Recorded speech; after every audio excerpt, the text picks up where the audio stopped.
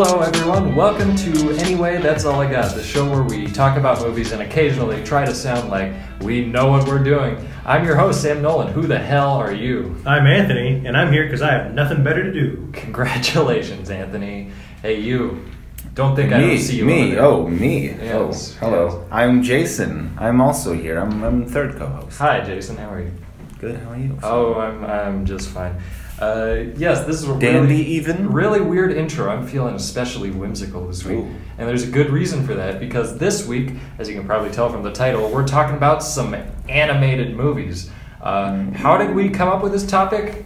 Wish I could tell you. I don't remember what. Just Just because. Just cuz episode. Well, actually, I think subconsciously, we kind of wanted to do it as sort of a catharsis after 2 weeks of this systematic breakdown we've been doing. Yeah. We wanted to do something a little more freeing, a little more open-ended, and it's sort of going to be the calm before the storm, because the summer's coming. And This also is not just any animated movies. Right. We're excluding. Very specifically. We decided that we only have one rule for this, which is no Disney and no Pixar, because Jason's happy about this for some unforeseeable reason. I like other animation companies more than Disney. But There's a lot to be found, because Disney and Pixar have done the majority of the most popular animated movies ever made. And so, if we were going to talk about those, it'd just be its own episode, rehashing a lot of points that people have made in the past. We wanted to sort of focus on lesser known, or at least lesser talked about animated stuff, because animation's kind of like this entire other art form from live action. They have their own genres and stuff, and their own artists that just associated with animation. And voice actors and everything. Getting into animation is a totally different process from getting into live action. So there's a lot of different kinds of animation. Like 2D, 3D, stop motion, all sorts of stuff. Yeah. A lot of the times animation is reduced in people's minds to, it's cartoons for kids. Which a lot of times it is. But there's this, I think there's this whole other side of the animation world that is more mature, I'll say. That might not be the best word, but it's deeper and more devoted to the art form rather than entertainment. And there's nothing wrong with entertainment. I like being entertained. Who doesn't? Same. Are you not entertained? The movies that are not necessarily meant for kids, although some of them kids can watch. How'd you guys go about doing this? Was it hard? So what I just did is I looked for movies that I've seen that I want to tell people about, animated movies that not a lot of people know about, and I'm also going to be talking about some just good throwback movies. Okay. Some nostalgia. Some nostalgia ones. I just love to talk about. Mm-hmm. That seems to be the way I ended up going. Very nostalgic, and what my criteria for this was: did I like it back then, and does it hold up now? And a lot of them didn't. I bet. Because a problem that I have with animated movies is I think people just kind of write them off as, they're kids' movies. They don't need to have substance. Yeah. But boy, is that wrong. I think there are so many smart animated movies that they're called family movies. They should be involving for the whole family. Like, can your dad watch it? Can your mom watch it? And can your kids watch it? Right. I think just because it's family friendly doesn't mean it can't be good. It can't have high quality writing, humor, characters. It bothers me that some people just write it off. They're made by adults, so it makes sense that they put stuff in for adults to enjoy. I mean, I know we said we weren't going to talk about it, but Pixar is very notable for putting in a lot of really good adult jokes that you don't notice. Like, I'm sure there are still some I don't even know about. Exactly, yeah. But yeah, it's like what you said. You go back and you watch these things from your childhood. You start to poke holes in it. It's like, oh, okay, why did the character make this choice? Stuff you would never even consider as a kid. You're just along for the ride. Considering structure, I suppose, would be how I would put it. Yes, as we mentioned, we're going to do sort of a free-flowing discussion. It's been a while since we did this. We did it for Guilty Pleasures, and we thought this would be a good time to bring that structure back. So we're just going to be sort of, chatting Is Be a relaxing chat. Hopefully relaxing. Nobody's going to be frothing at the mouth like last week. Yes, would anyone like to go first? All right, well, the first Ice Age. Yeah. It's a great movie, I thought, but rewatching it, it really, it's like the animation style, early, so you can't fault it too much because it's early experimental still. But boy, is it bad. Looks bad. It looked bad. Like there's just like a random tree in the background that doesn't look like a tree, and there's just miles and miles of dirt that just looks like they didn't finish rendering. What were those rhino-looking things? What were they supposed to be? I don't know. I guess they, just weird prehistoric mammals or something. Yeah, but aside from that, it's a really I really liked it. I liked it a lot, That's good. It's a surprisingly dark movie because there's a scene towards the beginning where Diego and his saber-tooth pack they're planning on hunting this family, and they talk about how they're gonna kidnap the baby alive and torture it, and then kill it and then eat it, and they get into fairly gruesome Does this kick off detail. the movie pretty much? It's in the first few minutes. Cool. I mean, the movie opens with Scrat, and that's pretty great. Oh yeah. Right. Yeah. But it's a pretty dark movie. There's betrayal in it, like real betrayal, not like hey you took back your word and you lied like in some movie. No, they were gonna kill Manny. Betrayal. They were gonna. They talk about slitting his throat, and it's like this is a rough movie, but it's so good. Wow. And I remember really its reputation has kind of been tarnished by the sequels. The sequel suck. Which we'll talk about someday in the future. I'm sure there's what, 5 of them. 4 or 5. I'm sure we'll do an Ice Age episode eventually. We could. I didn't see the most recent one because I haven't seen any of them after. I only watched the first. Did you leave after Queen Latifah showed up? I was just bored. I did not love any of the sequels, but the first one really great. I think it held up really well. Awesome. Yeah, that's good to hear. One that I would want to talk about. I'm actually going to be kind of quick about it because I've championed this movie numerous times throughout my podcast lifespan. Is actually my favorite animated movie of all time, which is Don Hertzfeldt's "It's Such a Beautiful Day," which I've recommended to probably everyone I've ever met. It's Such a Beautiful Day is technically a collection of 3 20-minute shorts that Don Hertzfeldt did over the span of 7 years, I think it was. And they all follow Bill, this middle-aged man, totally boring guy, who one day, out of the blue, finds out that he has a mental disorder that is causing him to lose his memory. You basically put together that it's some form of Alzheimer's or something like that. And it's all done in this really crude sort of 2D animation. It's all pencil drawn, and it never uses all of the frame. Most of the frame is always blotted out, and it's just one little circle of light that's just stuff is happening in. And it's all done by narration, that is Don Hertzfeldt himself, and he always sounds really sad, and it just takes you on this wild journey of what would it be like to be losing your memory just with every second, bam, another memory's gone. You'd be reliving the same moments over and over again, just in some desperate attempt to grasp onto something, no matter how mundane the moment is. And it's just so sad to think that all the stuff you've ever done in your life is just gone in an instant. And you're the only person who knows it. And once it's gone, that's it. It's gone forever. And it ends in the most melancholy, beautiful way I can imagine. It brings me to tears every time. I love it to death. It'll tear you apart, but it'll also give you hope in lots of stuff. It'll make you appreciate a lot of things more.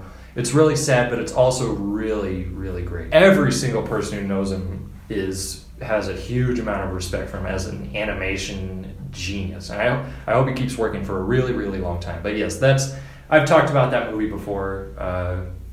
Yeah, It's Such a Beautiful Day. I guess we're going in a circle then, Jason. Are we going in a circle? Or something. We don't have to go in a circle. Yes, this is we'll keep going. No holds barred in this episode. We can go whatever. It's anarchy. Since you're talking about certain animation directors, Yes. I'll just start talking about a different one. Don Bluth. Nice. We'll talk about some, or actually, I won't talk that much about Don Bluth because one of these I saw recently, really, really loved, but the other two, it's been a very long time, but I remember really liking them. Don Bluth, he made American Tail, All Dogs Go to Heaven, also Dragon's Lair. Yeah, and The Land Before Time. And Land Before Time. Oh, Land Before, I remember those. The Secret of Nim is the one that I'm going to be talking about, though. I watched it recently.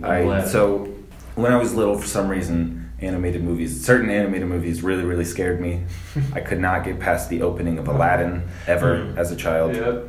Or I did, but I would like scream and cry.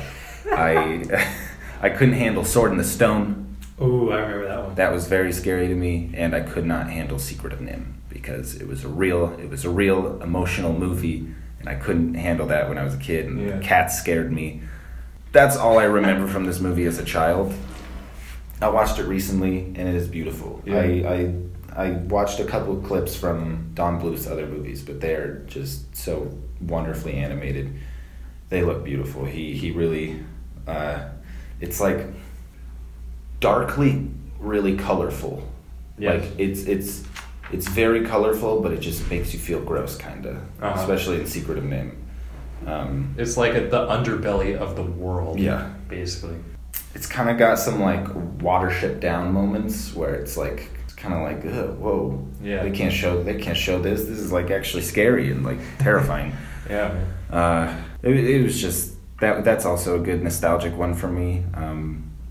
I think all of these have just had moments that like traumatized me as a child. I don't know about American Tail. It's been a long time since I've seen American Tail. Yeah. Yes. In that same vein, you talked about Watership Down. Let's talk about Martin Rosen, who directed that. Cool. And another animated movie called The Plague Dogs, which I have not seen that one. Really, I've really seen, good. Most of Watership Down. Yes. I've not seen all of it because that's sort of your thing. I was not in the mood to finish it that day. Yep. I liked it. I was just not in a good mood to finish Watership Down. I was like, there's too many characters now. I'm angry. So what's that one about? Well, rabbits. So the thing, rabbits. Yes, the thing that started a lot starting in like around the mid '70s is talking animals is a cliche of animated movies, basically, and it even dates back to like literature and stuff way before Disney sort of popularized it. It's a cliche that's always been associated with kids' movie. Like if it's a talking animal, that means it's a kid movie. Watership Down is not a kids' movie. It's like it's like a story that like Homer would write or something. It's like it's like the Odyssey. Animal Farm. It's like that. It has a lot of like really religious connotations. So Animal Farm was turned into a kids' movie. Was Animal Farm turned into a kids' movie? It was. I never read the book, but that's not a kids' book, right? No. Well, the movie is pretty. So kind of a kids' movie. It's kind of like Watership Down. So they take the idea of talking animals and they make it really dark. Yeah, right. That's basically what they do. It's sort of a what-if story. Yeah. Like what if animals could really talk? What would it be like from the perspective of mistreated animals, right. say? For instance, like especially in The Plague Dogs, it's about these dogs that are sort of being experimented on. It's never really stated what they're doing. And they just, all they want to do is just see the outside world and go out. And it's really, really specific animation. Like it's sort of hard to describe, but you'll notice that animation directors typically have a very specific look about them. And I think Martin Rosen, I really wish he'd done more because these worlds that he makes are very sort of bleak in an honest way. Again, going back to that whole underbelly thing. It's like sort of the dark side of this fun fantasy talking animal world. What would happen? What would the animals be like that don't have the best circumstances? Honestly, Secret of Nim is a little bit like Watership Down in a way, but just like Watership Down has no comedic relief in it. No, not at all. No, it's full depressing the whole time. Yes. Secret of Nim has a couple little things in there, but it's still pretty depressing and sad. I think Secret of Nim is a little more appealing to children. children. It's definitely way more appealing. it would never be my favorite as a child. No. I'd watch and I'd be like, I want to watch Monsters Inc. I don't know. Yeah, there you go. Yeah, As a boy. It's really it's just it'll take a lot out of you. And in all honesty, Watership Down and Plague Dogs are not the most interesting movies to watch. Like, they do drag on a little bit at times. Yeah, I think Watership actually peaks at the beginning. It does, with yeah. that whole little story it tells of the rabbit. That is amazing. And then I sort of loved the that. subsequent escape and Mhm. everything, and then the rest is just sort of running away from stuff. And Plague Dogs is very similar, and they're both based on books by the same author. Really So it makes sense that they look and feel really similar. cool. They're not the most they're not going to blow you away, but they're definitely unique and they're definitely different, and I think they deserve to be talked about. Plague Dogs especially, because Watership Down is often touted as, oh, it's the movie that my parents thought was a kids movie, and they showed it to me. That's the only thing I hear about the movie. Exactly. It's how messed up it is. I never hear anybody praise it for being amazing. I just hear about how messed up it is. The shock value goes a lot way, Yeah. and honestly, in terms of fulfilling story, it's not bad or anything, but I think the animation is unique enough and the story is interesting enough, and sort of it's steeped in legend sort of and myth, and there's a lot of really I've started doing the research. I can't even begin to comprehend some of the connections to the Odyssey and everything. So yes, that's sort of the dark side of talking animals. Should we move on to a positive talking animals though? Let's do. Surf's Up. Yeah. Yes. Surf's Up is incredible. Surf's Up is this is one of the first movies we kind of bonded over. We did. Talked about that sea urchin. The sea urchin. Yeah. That is a classic Broken, one. broken. He danced on me. This movie is hilarious. I read some of your review, Anthony. Yeah, this is one I rewatched. Yeah. And it not only held up, it improved. It improves. Surf's Up is kind of forgotten nowadays, to be It honest. is. Well, fun fact, they made a sequel with the WWE. WWE wrestlers. It's just one of those, tack on, because the they kind of take over. They've done Scooby Doo. They take stuff. They just want to kind of gross. They want to get you when you're young, I guess. Yeah, man. And they kind it's of really ruin messed these up. properties. It's really messed up. I haven't watched it, and I don't ever want to. Hopefully Yeah. it was straight to video or something. I think It it was. was. Like John Cena's in it. Vince McMahon shows up. Goodness gracious. Come on. But It's called Surf's Wave Up. Mania. Yeah, that's what. Wave Mania. Just some. I thought this movie was perfect. Really? Like- It's a bold statement. They I'm with nailed you, man. this I'm movie. with you. This has so much substance in it. The mockumentary style. This is one of the movies where it's like no kid cares about. Oh, it's a mockumentary. That's an interesting take on the animated genre. It No is. kids doing that. Uh-huh. But it's the adults that's for. It's filmmaking. They're trying to do something new and creative with the talking heads, the interviews. And my favorite part about this movie was the character work. It's real character work, and I think it can be summed up with with Jeff Bridges' character Big Z in the kind of the That's flashbacks. Jeff Bridges? Yeah, that's Yeah. Jeff Bridges. Oh my goodness. He's basically playing the dude as Penguin form. That's hilarious. Yeah. Oh, that's amazing. But All the characters in this are beautiful. There are By the way, shots of him swimming, surfing in the tube, the wave tube, and then he turns around and then he puts his hands together and bows to the ocean, and it's to just the wave. like that moment, those little moments. Kids don't care about that. That's real character work, and it's showing that he's a character who respects the art of what he's doing and respects the ocean in which he's doing it on, and that's like substance. It's depth. It's character work. Yeah. And they kind of contrast that, and I really Tank is really Every fun. single character in this is great. It's Name any perfect. character in this. They're all and they're great. fantastic. Like Arnold. Zooey Deschanel. Arnold. Arnold's the little kid. The little kid Arnold. He's great. Oh, goodness. Tank. There you go. Yeah, he's great. Great soundtrack. Great movie. Yeah, it's got a couple Green Day songs in there. Yeah. And I Only don't hate kids them. movie to have I Green don't Day hate songs. them. Oh, I bet there's one. I bet there's Yeah, someone. yeah. Oh, yeah? Yeah. Anyway, it's a fantastic movie. Yeah, they really went all out. I for really this want movie. to go rewatch it. Dude, it's awesome. I remember the trailer affecting me when I first saw it. I was like, whoa. It was like, well, because it was opens, epic. it opens with that kind of like grainy footage of like the classic that of all the surf like how penguins invented surfers, and how like they really went all out with the shaky cam. Mm-hmm. What they did, I watched the behind the scenes, very interesting. Most of the dialogue was like improvised, and something I always love is when animated movies they bring the cast together into one room to. Oh, they actually did. Yeah, that? Most animators don't. They record everyone separately. Yeah. This one it was Zooey Deschanel, Shia LaBeouf, and John Heater all in one room together recording at the same time. That's awesome. Which is it really makes the chemistry feel real, and it adds to the realism of the movie, and it adds like the shaky cam, and then like it's grainy because and then water gets thrown on the lens, even though there's no real water. It's like they really went all out. Yeah, it's a really fun movie. I love it. That's awesome. Yeah, and I love Shia LaBeouf in it. Deserves to be talked about.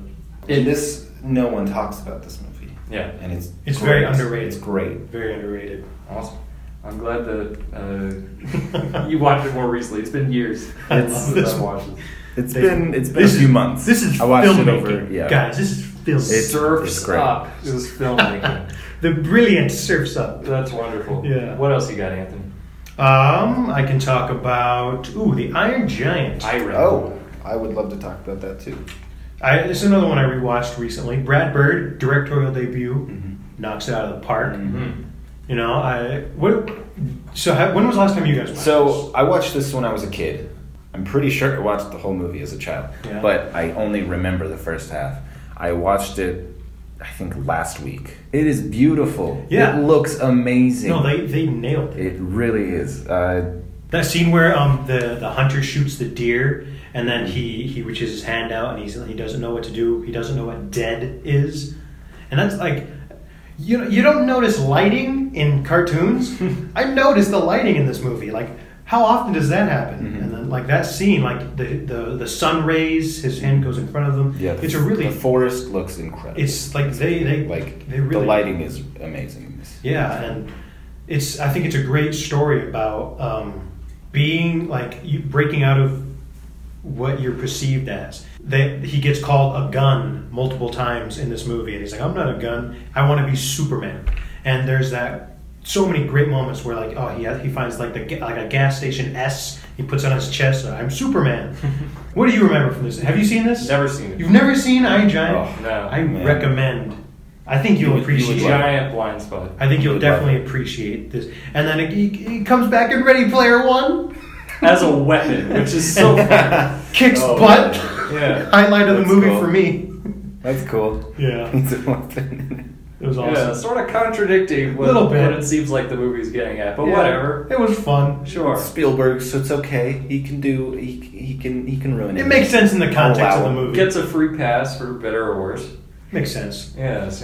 All right, that's all I got for the Iron Giant. What do you got? I'll find some weird transition here with children and a larger being that they're kind of friends with. My Neighbor Totoro. There you go. I've only seen a few Studio Ghibli movies. This, Spirited Away, are we going to talk about Spirited Away in a little bit? Or should we just... Have we talked about our feelings on Spirited Away? No, I don't think so. I've been afraid to. Honestly. I think we have to. I think we got to face the music. I think this is the time to do it. Okay. Sam, you go first. All right, Hot take, everyone. Let's just rip the Band-Aid off. Hot take. Yep. None of us like Spirited Away. I think it's okay. I don't. That's where I'm at. It's okay. It looks really nice. I like some of the ideas in it, but overall, I just kind of get... It just doesn't work for me, I don't think. And you know what? Let's use this as an opportunity. Okay, if you love Spirited Away, which you probably do, we want to know, genuinely, what is it about this movie in particular that everyone finds something in? Because I've asked people, and they can never really say. Yeah, people can never tell you. They're just like, it's so cute, it's beautiful. It is beautiful. It is, but I think tell me. I think some fans of anime, definitely not all, but some fans who are just maybe kind of just now getting into it, they don't really... They just like it because it's anime. And I think there's some of that with this movie. Okay. Where they, like... they know this is the anime that has probably the widest audience, on a grand scale. Yep. And I think they want to like it, so they kind of talk themselves into liking it. At least that's how I went about it. We've done that. Yeah. I don't even know. We've where all to done start that. with Oh it. yeah, definitely. Yeah. But I think there is an element to that. But there must be something about this. I'm one. sure there is. Like this one in particular, more than Totoro, more than Because I Princess love Mononoke. Totoro. Yeah. I couldn't get down with Spirited Away. For whatever reason. I was really liking it Mhm. when she goes to the spirit world for the first time. I was loving it at that point. Yeah, me But then it just kind of like gets boring once you're in this crazy spirit world for me. Yeah. I get kind of bored by it, And I hate saying that. shouldn't be getting bored because it's such a cool world. there's so many cool things about it, like all the different kinds of like little citizens of this Yeah. area. It's amazing to watch, but I can't put my finger on it. It's really detailed. It's really vibrant and everything. I guess there's there's kind of a coming of age story, but I Maybe- just don't feel it. Maybe that's it. Maybe it's the vibrant thing, because what I really liked the part where they're on that train on the water. Yeah, That's a great. Do you guys like That's that? a great scene. I like a lot that of scene people a lot. love it. Yes. I really like that. scene. Because I think maybe that's kind of the disconnect, where it's such a vibrant world. Because and then on the scene on the train, it kind of takes you back. It's like it's just there's actually a great shot of they're panning by the island with the little house on it, and you kind of get the outside perspective, and they're interesting. What are they, ghosts, shadows on the train? I don't remember. Yeah, Spirits. Spirits or Yeah. something, and it's a very simple drawing, simple art, and it's very calm. The music's good, and it just kind of lets you take a step back, and that's what I found to be the best part. And maybe that's why I didn't like the rest, because it was just too busy. Yeah, that's the thing. So I think so. If you love it, again, Yeah, you probably if do. We'd love to know, because we got some good comments last week defending Guardians 2, and they actually made some good points. Yeah, about- weirdly enough, after we did that episode, I found a lot of people who really like Guardians 2, like people on YouTube, reviewers who really actually enjoy it and Yeah. defend it. But let us know about Spirited Away, because I would just love to read what other people think and possibly watch it again. We'll let you New know perspective. all the places you can comment at the end of the show. But for now, let's get back to Totoro. Totoro's really great because I think it's more focused on like the family of this one over at Spirited Away. Spirited Away, I don't really feel a connection with the girl in it. Yeah. But the two girls in Totoro, played by the Fanning sisters, both of them, Really? which is really cool. Interesting. They're both in it. It's just really fun to watch them kind of just run around, scream, find these Furry forest sprites. I don't even know, and they're really cute. But then they just have this terrible situation going on behind the scenes.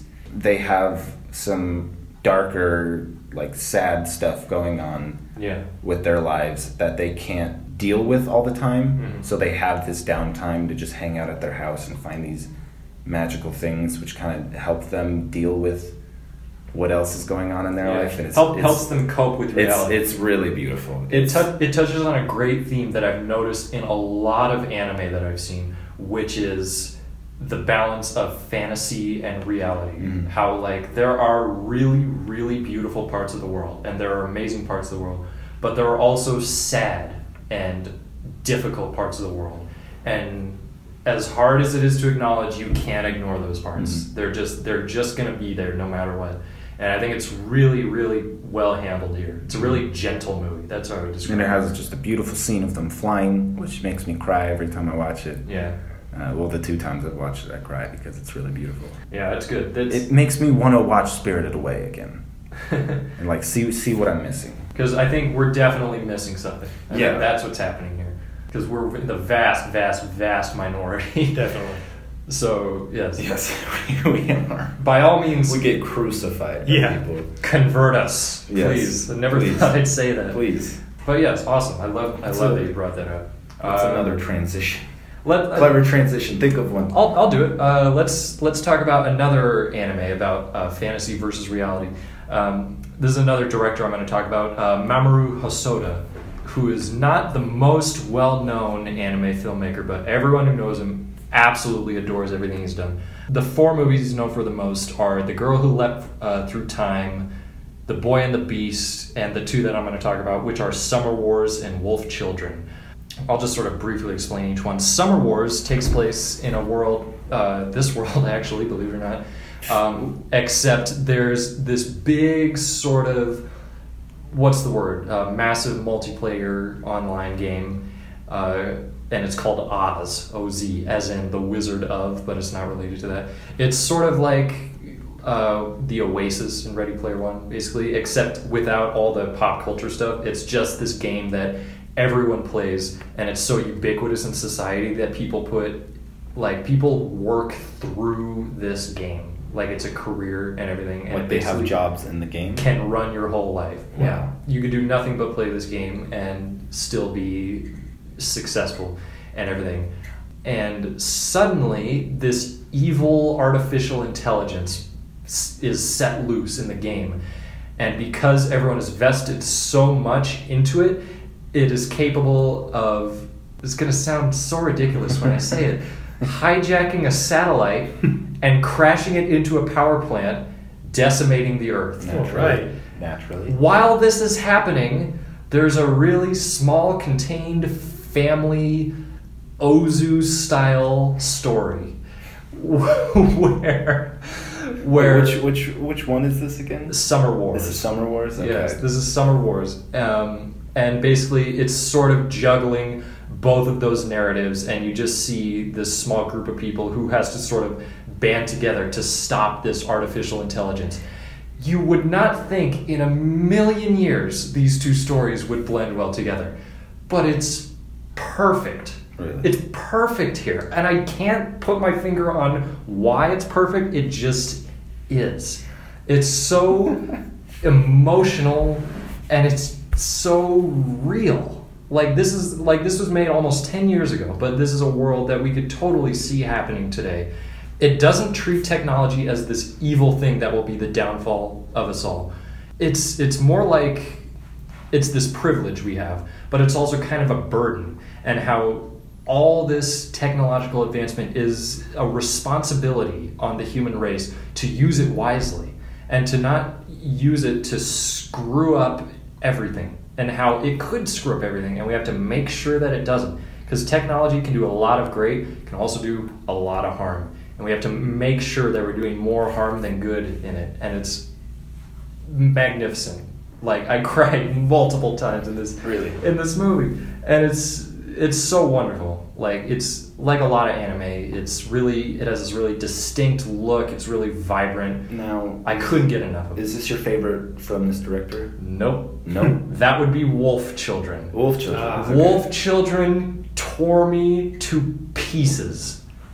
I could not believe how effective this story is. Okay, this is the plot. I looked at the silly. poster and I was like, okay, wow. This is another silly plot. Okay, what happens? There's a young woman in college. She sees a young man, takes a liking to him. Turns out he's a werewolf. Liking for a lichen. He's a freaking werewolf, but this doesn't treat it as a fairy tale. Like Twilight? They overcame all the odds of, society and everything. It doesn't. Shut up, Dad, I love him. Within 10 minutes, they're married, they had 2 children, and the father dies. Well, they were fast. Inexplicably. And this mother is left with these 2 children who are half human and half wolf. And when they get angry, they transform into wolves. And the whole movie is just the mother dealing with it. It's heartbreaking. It is heartbreaking to see how this mother cannot even take her kids to the doctor. Like, there's a great shot where one of them is like sick or something after eating like a silica packet, and it's this beautifully convenient street corner where on one side there's a children's doctor, and on the other side there's a veterinary hospital. And she's like, I don't know which one to go to, and she decides, you know what? I'm just gonna move out to the country, raise them in secret, and it's not as easy as it sounds. Yeah. Because they have to learn to live off the land, and the kids want to go out and see the world and be kids. Because although they're wolves, they're still children. and they're dealing with this identity crisis, and the mother is in the middle of it all, having to handle everything. I can't even describe like how much you are rooting for her to succeed in everything, because you see all these things that might go wrong, and you're like, how would you even know where to begin? So are the kids, having wolf children? Are the kids like, are they bratty, or are they just kind of? They're just kids. They're just regular kids, like, you know. Like, do you like the kids? Yes. Okay. Absolutely. Because some movies, if they want you to root for the mother, they'll make the kids just Satan's little demons. No, they're not hellions. They're Okay. not Florida Project. That's interesting. You know, bad kids or anything. They're just kids. You know, they get upset, they get whiny, they get angsty. I forget how old they get, but they get like through high school age. Is how it wolf tracks. puberty. Wolf puberty. Yes, the middle part of this movie. And I'm not going to give away anything, but it ends on just the saddest, most beautiful note I can ever think of. It's honestly might be one of my favorite movies I've ever seen. Like, I can't sell I've this never movie. seen anything by this guy, but apparently he did a lot of directed early Digimon a lot stuff. of the Digimon stuff, which I never got Digimon, into. One Piece, this show that I wanted to watch, Samurai Champloo, Yes. which is like hip hop and samurai. It wasn't until like the mid 2000s when he sort of broke off from that and started doing this own thing, and it's like, that was one of the smartest choices you've ever made. These all look incredible. You've got another movie coming out later this year that I'm now stoked for, and I can't wait. Anyways, that's Wolf Children. It's Wow, sounds incredible. utterly fantastic. Yeah, I want to watch this I now. could not get enough of it. Does anyone have some sort of clever transition? Clever transition here. Yeah. Speaking of satellites, Okay. because you talked about that before, maybe? I did. I watched Batman Beyond the other day. That's the most clever thing I could come up with. Awesome. Not quite as heartbreaking, Yeah. but it's pretty good. Yeah. This is my favorite animated superhero movie.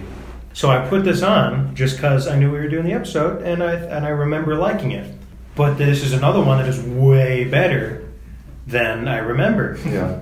And Age is like a fine wine. it really does. Like, this is an old movie. Like, this is in terms of animation, but this proved a couple things to me. Okay. I've always been a fan of Batman, but really it's the character work. Mhm. So like this proves that the world of Batman and Gotham, it kind of transcends the character and the classic stories like Mr. Freeze and Catwoman and all those. And now we're in the future. Like, Bruce Wayne is like in his 80s now. And he's not Batman in this movie. He's old. He's Bruce Wayne. Yet he still is incredibly important to the story. They're not just kind of shoving him aside as some, passing the torch movies do. It's kind of beyond Batman. This movie's great because it had Bruce Wayne. It's like he's got, maybe it's part, the history of the character. Maybe it's part Kevin Conroy returning as Batman. Always. Yeah. It's his presence in the movie is powerful. The animated series is okay, but this movie is so good. The Joker has been dead for years. Batman, they have a great flashback where they kind of take you back to the young Batman, Batgirl, Robin, Harley Quinn, and Joker. The Batman we know. The Batman we all know and Yeah. we love. They show what happened as they show Joker dying, basically. But now in the future, where Gotham is, there's like laser guns and weird villains, and the Joker returns somehow. I won't say, but he returns. I didn't love how they made him return, but I think it works overall because it's just great to see the Joker back. Mark Hamill. Yeah. He's my favorite. Fantastic. He's my favorite Joker, hands down. I love him because he comes back. He's not 80 years old Joker. It's not like he's been hiding. He's the young Joker, and Bruce Wayne looks just horrified. He's like, no, it can't be. And then the Joker kind of takes over. He has new henchmen, and there's a wonderful scene where right before the flashback, in the Batcave, Bruce Wayne and the new Batman, Terry, are there. Terry wants to go fight the new Joker. He's like, no, this can't be. But he doesn't know the history of the Joker. He doesn't know all the terrible things that the Joker has done. And he's oh, whoopee cushions, whatever. But then, you know, Batman. This is the Cesar Romero joke. Yeah. And then Bruce Wayne looks over at all the old suits. It's kind of like a nostalgia thing where we see Robin's suit, Batgirl's suit, Nightwing's suit. It's like a beautiful animation where his eyes just kind of drop, and he asks for Terry's suit back, the new Batman suit. It can fly, it's got wings, it's cool.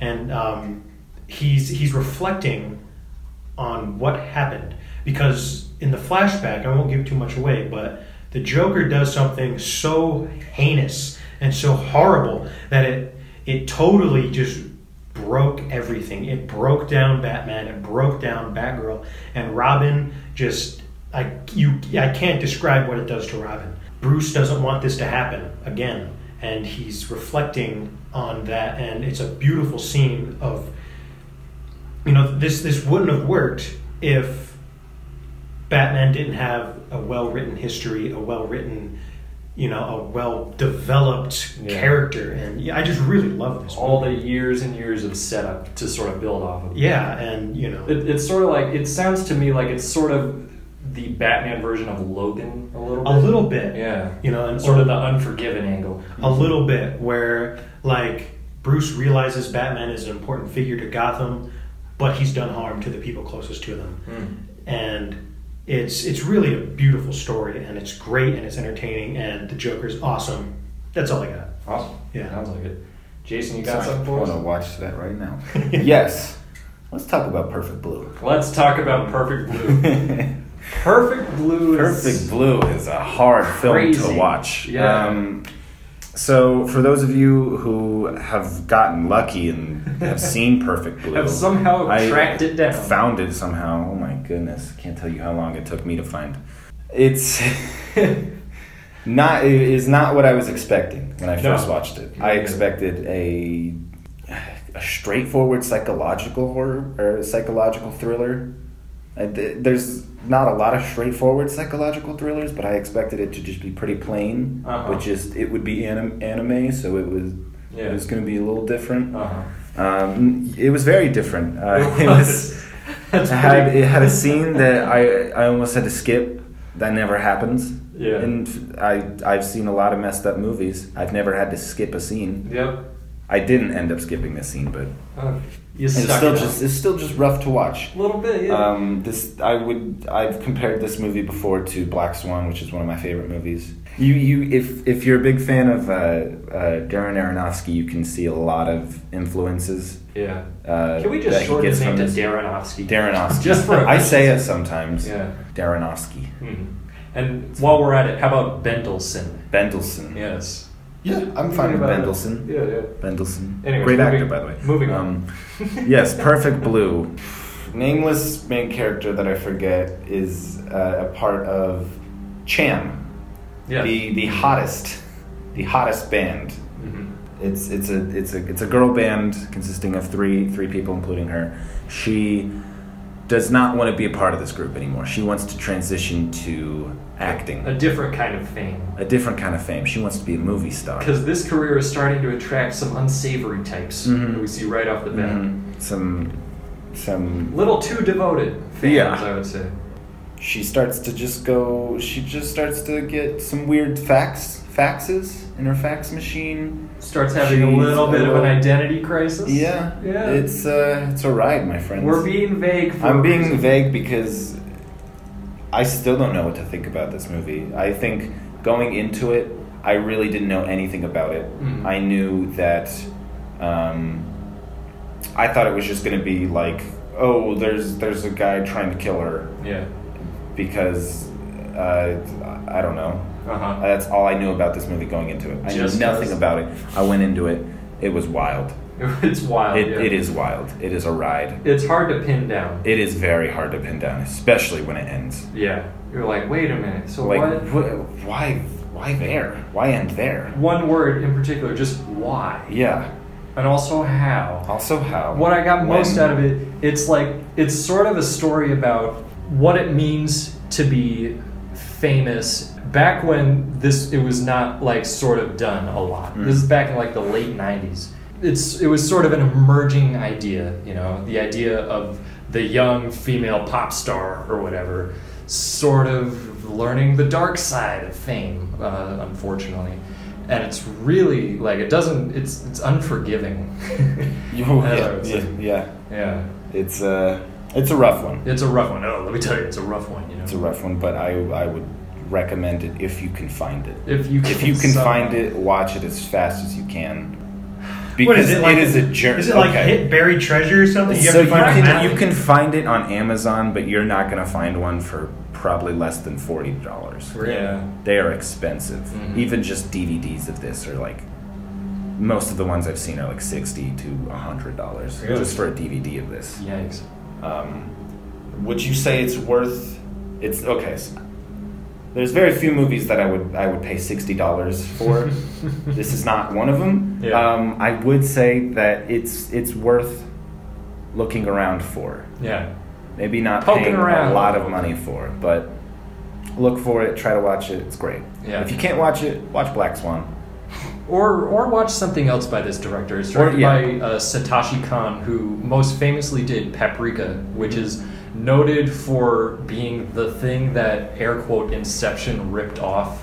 Yep. Which I can see a little bit, but I think this is really it's really sort of an interesting take on like the human psyche. And another really good movie called Tokyo Godfathers, which is sort of an interesting deconstruction of what it means to be homeless and have nothing. It's sort of the common thread is examining types of people is this director's sort of framework that he works in. So yeah, anything by Satoshi Kon you can find is most likely worth whatever time and effort you have to put into locating it. Yeah. Shall we talk about something a little more recent? Yeah, let's talk about something a little bit more recent. Oh, thank you, Jason, for restating my... Does it start with a Y? No. Okay. It does not. Okay. I don't know what you're thinking of. I was thinking of Your Name. I don't know if you've seen that yet. I have seen that. You have seen that. Were you planning on talking about it? It was very good. Probably not. Okay, that's fine. I thought that was going to be the recent one. That's the most recent one I can think of. It is one of my honorables. Check out Your Name. It's wonderful. But the one I am going to talk about is an animated movie that came out in 2016 that did not get nearly enough attention, which is The Red Turtle. Oh, of course. The reason you've heard of it is because it was nominated for the freaking Oscar for Best Animated Feature, and still nobody bothered to see it for some reason. It was, I believe it was produced under Studio Ghibli, and still that wasn't enough. What it is it starts out very similar to Castaway. There's just a man on a boat and gets shipwrecked on an island, except instead of a volleyball, there's this red turtle there. The titular character. And that's all I'm going to say, because stuff starts to go down after that. Really? Revelations happen early on that I did not know going in, and I was like, okay, huh. Is it a pretty tame movie? Where's this going? It is. You're making it seem like it's like really crazy. No. It's not like right. Perfect Blue. I'm talking about like just it's surprising what happens, and it's just a great survival story. You know what it means when pretty much all hope is lost, and yet because of just that human urge to survive at any cost, you will do whatever is necessary to keep yourself going, and it has no dialogue at all. All that is just a few incomprehensible grunts and stuff. Besides that, totally wordless. Really? And it takes place over years of time. And I think I've said this about every single movie I've talked about, but it's just beautiful. And I won't say too much because I just don't want to give away what happens. Yeah. Because it really surprised me, and that surprise carried out throughout the rest of the movie. But it's great. Yeah. I love it. Can we talk about some cell animation movies? Sure. Let's. You know what I'm talking about? Maybe. But cell animation. I believe this is right. I might be completely wrong, so I'm sorry. I believe cell animation is where they film something and they take what they filmed and they color it in. They color in the cells. I've heard of that. Yeah. So I'm going to be talking about Scanner Darkly and Waking Life. Yes, Richard Linklater. Richard Linklater, one of my favorite directors, just because he has very Linklater things in his movies, and you can kind of tell which ones are his. But But his he's always movies are doing pretty something diverse. different. Like Got a really, really diverse really, filmography, yeah, surprisingly. it's really incredible. It'll go from like the Newton Boys to Before Sunset. to Before Sunset And to one- School of Rock to Yeah. Scanner Darkly. to Waking Life to Boyhood. Yeah. To Last Flag Flying. I think Richard Linklater directed School of Rock. Yeah. Yes. The movie? Yes. What? No, insane. the animated comics. It's insane. What? I need Yeah. to rewatch this. It's great. Turned into That is walking. that is a great. Wow. Wow. Linklater's great. Yeah. Scanner Darkly is pretty good. I like it. I think that it is convoluted and really kind of confusing. Yeah. Actually, I honestly didn't get it, but my favorite part about it is Just the look. the look and the acting. I think Robert Downey Jr. is really, really great in this. Yeah. He's Him, practically Woody Harrelson as are- himself. Yeah, Because I believe those what they two did- together are really, really funny in this movie. And Keanu Reeves as well. I believe what they did was they filmed it in live action. They didn't do all the lighting or anything, but they just got it, and then they just basically turned it into animation. So did they do so it they with weren't like planning a- on doing it? Was this like a motion capture type thing, or like were they Sort wearing of. weird suits? In a I sense. think they just filmed it, and I think they hired people to Interesting. color over the cells Yeah. of the film. I Uh-huh. think because that's what he did with Waking Life. I'm pretty sure, but Waking they hired a Waking Life. Now, Waking Life, I wouldn't really recommend to a lot of people. Did you see this? Yes, I did. It's very existential Yes. and Just say it. Pretentious. Yeah, Yes. it is. It's very Um, pretentious. But I think I'm always saying this: pretentious is not necessarily bad. And if you're a fan of animation, I would 100% watch this because they hire a bunch of different artists to do different scenes. There's certain characters who are animated in a certain way interacting with like completely different looking Yeah. animations. It's really, really weird. It and kind of looks messes really with fun. you for a It second. really does. Like what? Whoa! And What is happening? I love this style of stuff. For something about the cell coloring really clicks with me, and I really love it. That's why I really like Scanner Darkly. That, and I thought the acting was really fun. The story, I couldn't tell you what was happening. It was a Yeah. long time ago. I watched it. Couldn't tell you what was happening though. It's mostly a style thing. Yeah. There is a good story there. It won't blow you away or anything. It's sort of just like how our identity sort of fades away. Yeah, they have this really cool. What is it called? I don't even know how to describe I don't know what it. it's called. In the future, the law enforcement has this technology that makes them look like they're constantly changing their appearance. Like part of their face will be one person, and then another it's part just will be constantly changing, and cameras cannot pick up who you are. Nope. And just one of the opening scenes is just Keanu Reeves wearing that. Yeah. in a room full of people, like just staring at him. It's weird. We're probably describing it really weirdly. It is, but it is a weird movie. You just have to see it. Yeah, I would watch it just to see cell animation. I think it's worth it just for that. I think it's a really cool idea. Yeah. And looks really interesting. I hope Richard does another animated movie with maybe a little bit more of an angle, you know, a little bit more pointed storytelling. But you know, I love those other two. I'm glad that you brought them up because I wasn't going to. But yes, awesome. Anthony, do you have anything else? I'll take us back to something a little more contemporary. Okay. I love Futurama. Oh, okay. I see where I you're going. know. My favorite. I like it too. They released kind of 4 little movies after they were canceled, and right before they were brought back, they released these 4 movies, and the first one is called Bender's Big Score. Yeah. And this movie is so good it should have been theatrically It released. really should have. Like there have been days where I'll just be at home and I'll watch all 4 of these movies. They have Bender's Game, Beast with a Billion Backs, and Into the Wild Green Yonder. So I'll talk about Bender's Big Score because this one is like pretty. They really go all out with the plot in this one. It's really like, emotional. really is. I can't believe it. Like it gets to you at some parts, and it's like Fry finding himself, and there's time travel. It's really well done, time travel. This movie is very interesting. Like they all record in the same room together, Yep. so they can play off of each other. You can And tell. which is interesting because like Billy West does multiple voices and John DiMaggio does multiple voices. So they're like, they'll have a conversation with each other. It's like Fry and Zoidberg, both Billy West. It's interesting. There's a lot of clever, like, oh, we were canceled by the Box Network. That's right.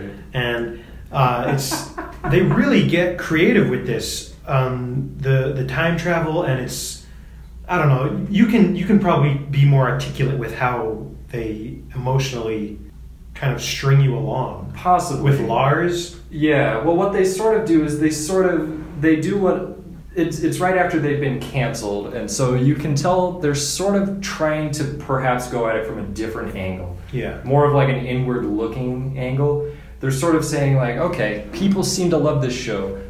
Why do they love it? Mm-hmm. Let's find out. Let's sort of play around. Let's do a lot of stuff that we haven't done before. Let's go freaking nuts. And they did. They totally did. And it really worked. And you can see how that sort of fed into the second portion of the show, post-cancellation, I suppose. Also, it's Futurama. It's freaking hilarious. It's just one of the greatest shows ever. It's probably my second favorite animated series ever. Of course, The Simpsons is number one for me. Yep. But, you know, I can't get enough of Futurama. It's wonderful. Such a funny series, funny movies. I think Bender's Game is probably the funniest for me. Yeah. But this is, I think, just the substance in this movie is, like, they really went all out. Like, they took a chance here to be emotional, but keep the humor, and it definitely paid off. Oh, Yeah. Bender's Game. It's like Ender's Game. Speaking of Bender, what does Bender start with? A What B. is a B. What letter in the alphabet is before B? Hey. All right, Anomalisa. I knew you were going to say. Wow, that was brilliant. Yeah, I mean, connections. Come on, guys. Uh, Let's talk about Anomalisa. Let's do this is a Charlie Kaufman yep. movie, animated Charlie Kaufman There's movie. a great reputation. So you know it's gonna be weird, Mhm. and it is. You know it's going to be emotionally and a bit cynical. I love this movie. It's a bit off-putting at first. It's 'Cause very off-putting. the claymation, they don't try to hide the fact that they're clay dolls. Like there's a part where this author, played by wonderfully by David Thewlis, his face falls off and he just picks it up and is like, oh, what a bother, and puts it back on. Yeah, everyone has a little seam. a little seam Yeah. right along their face, Uh-huh. like to kind of like take off face, put on another one, And you're Like Face Off like face off. with Travolta. you're like, what is this? What is this? And And, then then- you're like, why is this person's voice so And annoying? why does does everyone every single sound the person same? have the same voice by this? Basically, everyone has the same voice Mhm. except for David Thewlis and this young woman he meets, who's Jennifer Jason. Jennifer Jason Leigh. Yes. Her voice is really lovely in this, actually. It is, yeah. Which is surprising because we were talking It's about not how, the first thing you how would think. piercing her voice was in Hateful Eight. It's really relaxing and beautiful in this movie. Yeah. You sort of try to piece it together. You try to piece it together, like, why does his wife sound like this? This And is a little weird. then 2 minutes later, you're like, oh, everyone has this voice. It's definitely going for something Mhm. a little bit more abstract, Mhm. which is not what I was expecting, honestly. As soon as you get past that, it's actually a really sort of interesting story about this just bitter old man who hates the world Mhm. and perceives everyone as just being the same person, and it all makes sense. Mhm. But then suddenly he sees this one person, the air quote manic pixie dream girl, and it goes from there. I Mhm. won't say what happens. Garnered a lot of attention from people. It's I basically, think was it nominated for an Oscar for Best Animated? I imagine so. I don't remember exactly. Yeah, fun. I think it's a really fun movie, actually. If you haven't seen it and you're gonna watch it, don't expect anything. Yeah, don't Like- expect anything. Because Yeah. it's not what you would think it is from like reading the description or Mhm. anything. And as like crazy as some of the plot things seem, it's a pretty tame movie. It's really kind of relaxing. It's really slow. It's really kind of, just kind of methodical in its pacing. Takes place mainly in a hotel most of the movie. Yeah, in Cleveland. Cleveland. Of all places. Yeah, it's clear to see why people like it. I'm glad we brought up at least one claymation thing. I could bring up a second one. Sure. Coraline. There you go. I love Coraline. Coraline is, I think, my favorite anime. Wait, was movie that ever. claymation or was it just animated in the style Stop of motion. claymation? Oh, I guess it's stop motion, yeah. Anyway, Whatever it is, it's not live action. One of my favorite books as a child. I remember seeing this at one of my friend's house for the first time in 3D with the purple and green 3D glasses. Boy, those which were are the terrible. days. Terrible, by the way. Red, blue glasses, green. Those awful to remember watch those. movies with. They Terrible. hurt. It hurts. They give you paper cuts in your It ears. hurts. Ooh. Everything is like colored.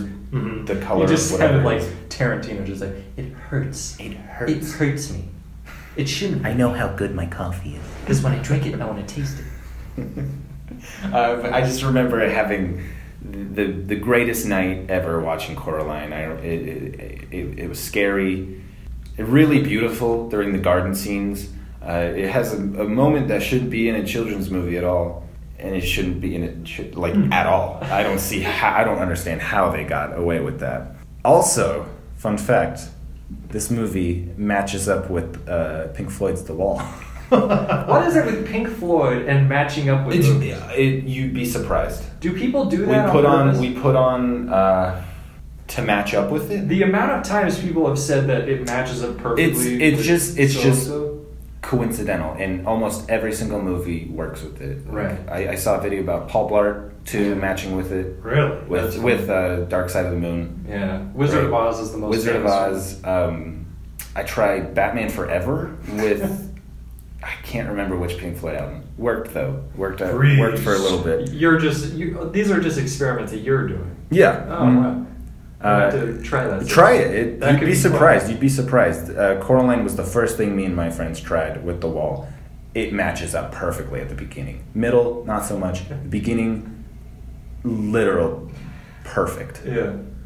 It's incredible. That's awesome. But it's just a really fun time. Really scary movie. Also one with Dakota Fanning in it. Maybe I just like Dakota Fanning's voice. Yeah, Coraline, great. Okay. Anthony, how many do you have left? Just one. Okay, let's do it. Let's All do right. one more each. One more each? Yes. Okay. I alluded earlier. It's the Simpsons movie. I should have Hey. known. I love The As they Simpsons. I think it's the greatest show ever to be a show. And Thomas. there it is. Thomas. Always interrupting me. Thomas the Brain Engine. Is it always you? The last couple times it has been. Always contributing. Well, congratulations, man. The Simpsons, it's just one of the most cleverly written shows ever. It has a lot of heart in it, and Good for them, man. so imagine having all of that and then deciding let's make a movie. Wait, how many seasons were there before the movie? So Or this how many episodes were there roughly before the movie? episode, I don't know episodes, but I believe this was when was this? Came out 2007. So they were on season almost 20. What they did was That's a feat. no writer was there since the beginning. By the time they were conceiving Really? this movie, there was a complete overhaul of writers, new writers, everyone, and they get like whoever's hot out of Harvard and stuff to write for The Simpsons. Like for real. We need someone new. Who's Get hot someone out from of Harvard? Really, like that's how they do it. Really? And SNL does the same thing. Well. And so what they did for the movie was while the new writers were writing the show, they had the James L. Brooks, Matt Groening, Sam Simon, Al Jean. Conan O'Brien come back? Conan O'Brien did not help write the movie, but my personal favorite Simpsons writer, John Swartzwelder, had a big part, and John Vitti. I love The Simpsons. I know other writers, producers. So much. Yeah. It's so much. Wait, these are all people who wrote for the movie? Wrote the movie, yeah. How many people? There was a lot. They And it basically still works. They basically it works. Well, I mean, it never works. That It never works works. because Anything else. they did it together. These Yeah. were the original writers of the series, so they just came back and like, hey, let's pick up. I think it was 2, 4, 6, 8. It was like 11 writers. 11. Wow. And this is not just any ragtag team. No, these are Simpsons Great. writers, and this was like this isn't just an extended episode of The Simpsons. This is a movie like that has a plot, stakes. There's a big dome that goes over Springfield, man. It's so challenging to pull it off, and they made it so funny. Yeah. They were able to kind of add a little, because it was a PG-13 movie, I think. And this was so huge when it's unbelievable how it's so easy to ruin this. They could have ruined everything with this movie, but it just blows my mind, and it's so rewatchable, and I love it, and that's all I got. They were smart about it. They did the same thing that the Futurama movies did, which is sort of, it's this whole town that we've come to know over 20 some odd years. What if Springfield were about to end? Mm-hmm. What would happen? Like, what would it bring out of these characters that we've never seen before? Yeah. It's great. Albert Brooks is the villain, of course. It's great. I love it. Arnold freaking Schwarzenegger as the president? Well, technically, not actually Arnold. Just President Schwarzenegger. Yeah, who I think is Harry Shearer. Who I does was the elected voice. to lead, not to read. I'm a three. I'm Danny DeVito. Awesome. All right, Jason, do you want to go last? Yeah. So I'll talk about something really quick before my number one. It's a really great show. It's a short series on Cartoon Network. I believe there were only 8 episodes over the Garden Wall. Yep. Really beautiful, well-made show. Yeah. If you like Just kind of cute little tales Yeah. with like really nice, warm, like comfortable animation. That's the best way I'd use to describe it. Yeah. A little bit of scary stuff. Watch it. It's amazing. but so my main number one, or this isn't like a number one, like my favorite of all time. Yeah. This is just turned out to be the last thing I forgot to talk about. Akira. Yes, Akira. Akira. Mm-hmm. The best part about this movie is like the neon animation and the really, really cool soundtrack. It has one of my favorite soundtracks of all time. It's really like steampunky, I would say. Yeah, back before that was huge. Just it is a dark movie. Way darker than I thought it was going to be based on the beginning. I thought it was just going to be like action. I thought it was going to be action too. I didn't think it was going to be like superpowers turning into the decimation of society as we know it. Nuclear warfare, sort of. Post-traumatic stress. The list goes on. Exploding people. Yeah. What else? I'm trying to think of what else. Bunch to of say other about stuff. It. Yeah, it is a ride. It's a little bit more than 2 hours long, I think. So it's. If you're not into anime movies, I would actually say that this is like a good entry level thing. I think. Interesting. People say like Studio Ghibli. I'm talking like crazy anime stuff, like the crazy side of anime. I would say this is like a good entry level thing. I haven't seen a lot, but this is one that I've seen that I really enjoyed. Yeah. And yeah, I would recommend it to everyone. All right. So Let's go to you. So I guess I'll go last. I'll do the same thing. I'll mention one really quickly. Another recent one I've championed, but I really, really loved Loving Vincent. I think. Yes, Loving Vincent was good. I rewatched it actually. It's very good. Yeah. It's really good. I think it deserved more attention than it got. The one I'm going to talk about, I'm going to do another director. When it comes to style over substance, this director is the guru of that. And of course, I'm talking about the genius René Laloux, who directed Fantastic Planet and Time Masters and Gandahar and a smattering of other shorts. For sci-fi nerds like me, this is one of the hidden holy grails of sci-fi, is everything this guy ever did. Everything he ever made is uncharacteristically stylish. Like, I can't even describe it. The best way I could describe it is that every frame looks like the cover of some sort of weird, like, sci-fi paperback novel from, like, a used bookstore. Everything is really detailed, really specific, really vivid. It's all stuff that sort of looks familiar, but is also very clearly on an alien planet. When it comes to the story, all of them, every single one of them, is somehow about sort of that revolutionary ethos of fighting back against the oppressive singularity. Fighting for individuality and freedom. Just freedom of expression and of action and everything. and it's just so one of a kind.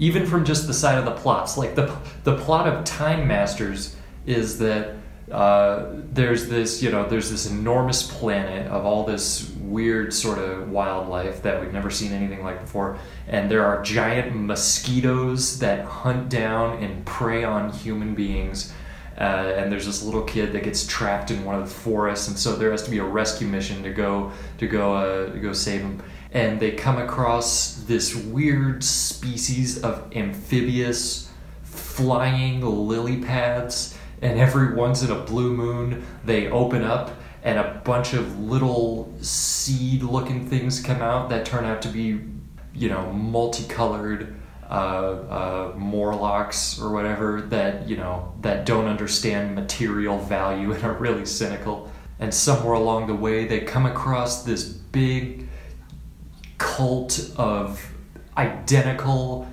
faceless, white, naked angels. And I don't mean white like Caucasian, like they literally look like marble freaking statues. And they worship and pray to this giant orb of pure energy or something like that. All three of them have weird stuff like that. Like a kaiju monster will suddenly show up, or there will be, it'll suddenly jump 1,000 years in the future. All sorts of fun stuff.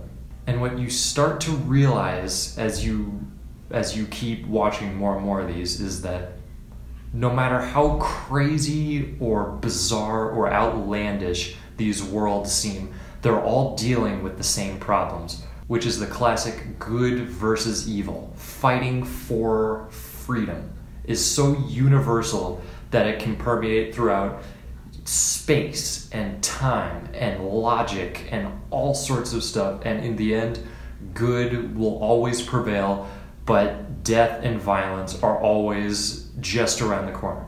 And it's really enlightening and it's really interesting to watch. And if for nothing else, it's just fascinating to watch. It's aesthetically dynamic. It kind of scared me. I watched a little bit of Fantastic Planet one night, and it was very late, and it kind of scared me for some reason. So that's not even the weirdest. I turned it off, to be honest. Time Masters is like twice as weird as Fantastic Planet. Yeah, cool. They're all really short. They're like an hour and 10 minutes each. If anything I said interested you, just play. Just watch whatever you can. It's nuts. It's all so nuts, but they're about these very universal things, and it really becomes enlightening after you see a certain number of them. I probably went on too long about that. We probably went on too long in general. We thought this was just going to be a short little episode, but we're so long-winded that we just can't shut the hell up. So anyways, I think that's about all we got for this episode. We got a lot of things on the horizon that are going to be a little bit stricter than this. So consider this the calm before the storm. Let us know, what are some animated movies that you would recommend? Something a bit lesser known that maybe not everyone's heard of, or at least that not everybody talks about. You can comment at johnnegroni.com, or you can email us at ataigpodcast@gmail.com, or you can follow us on Twitter. I totally forgot to say this last week, at AnywayCast. We post all our updates and stuff and when the episodes come out.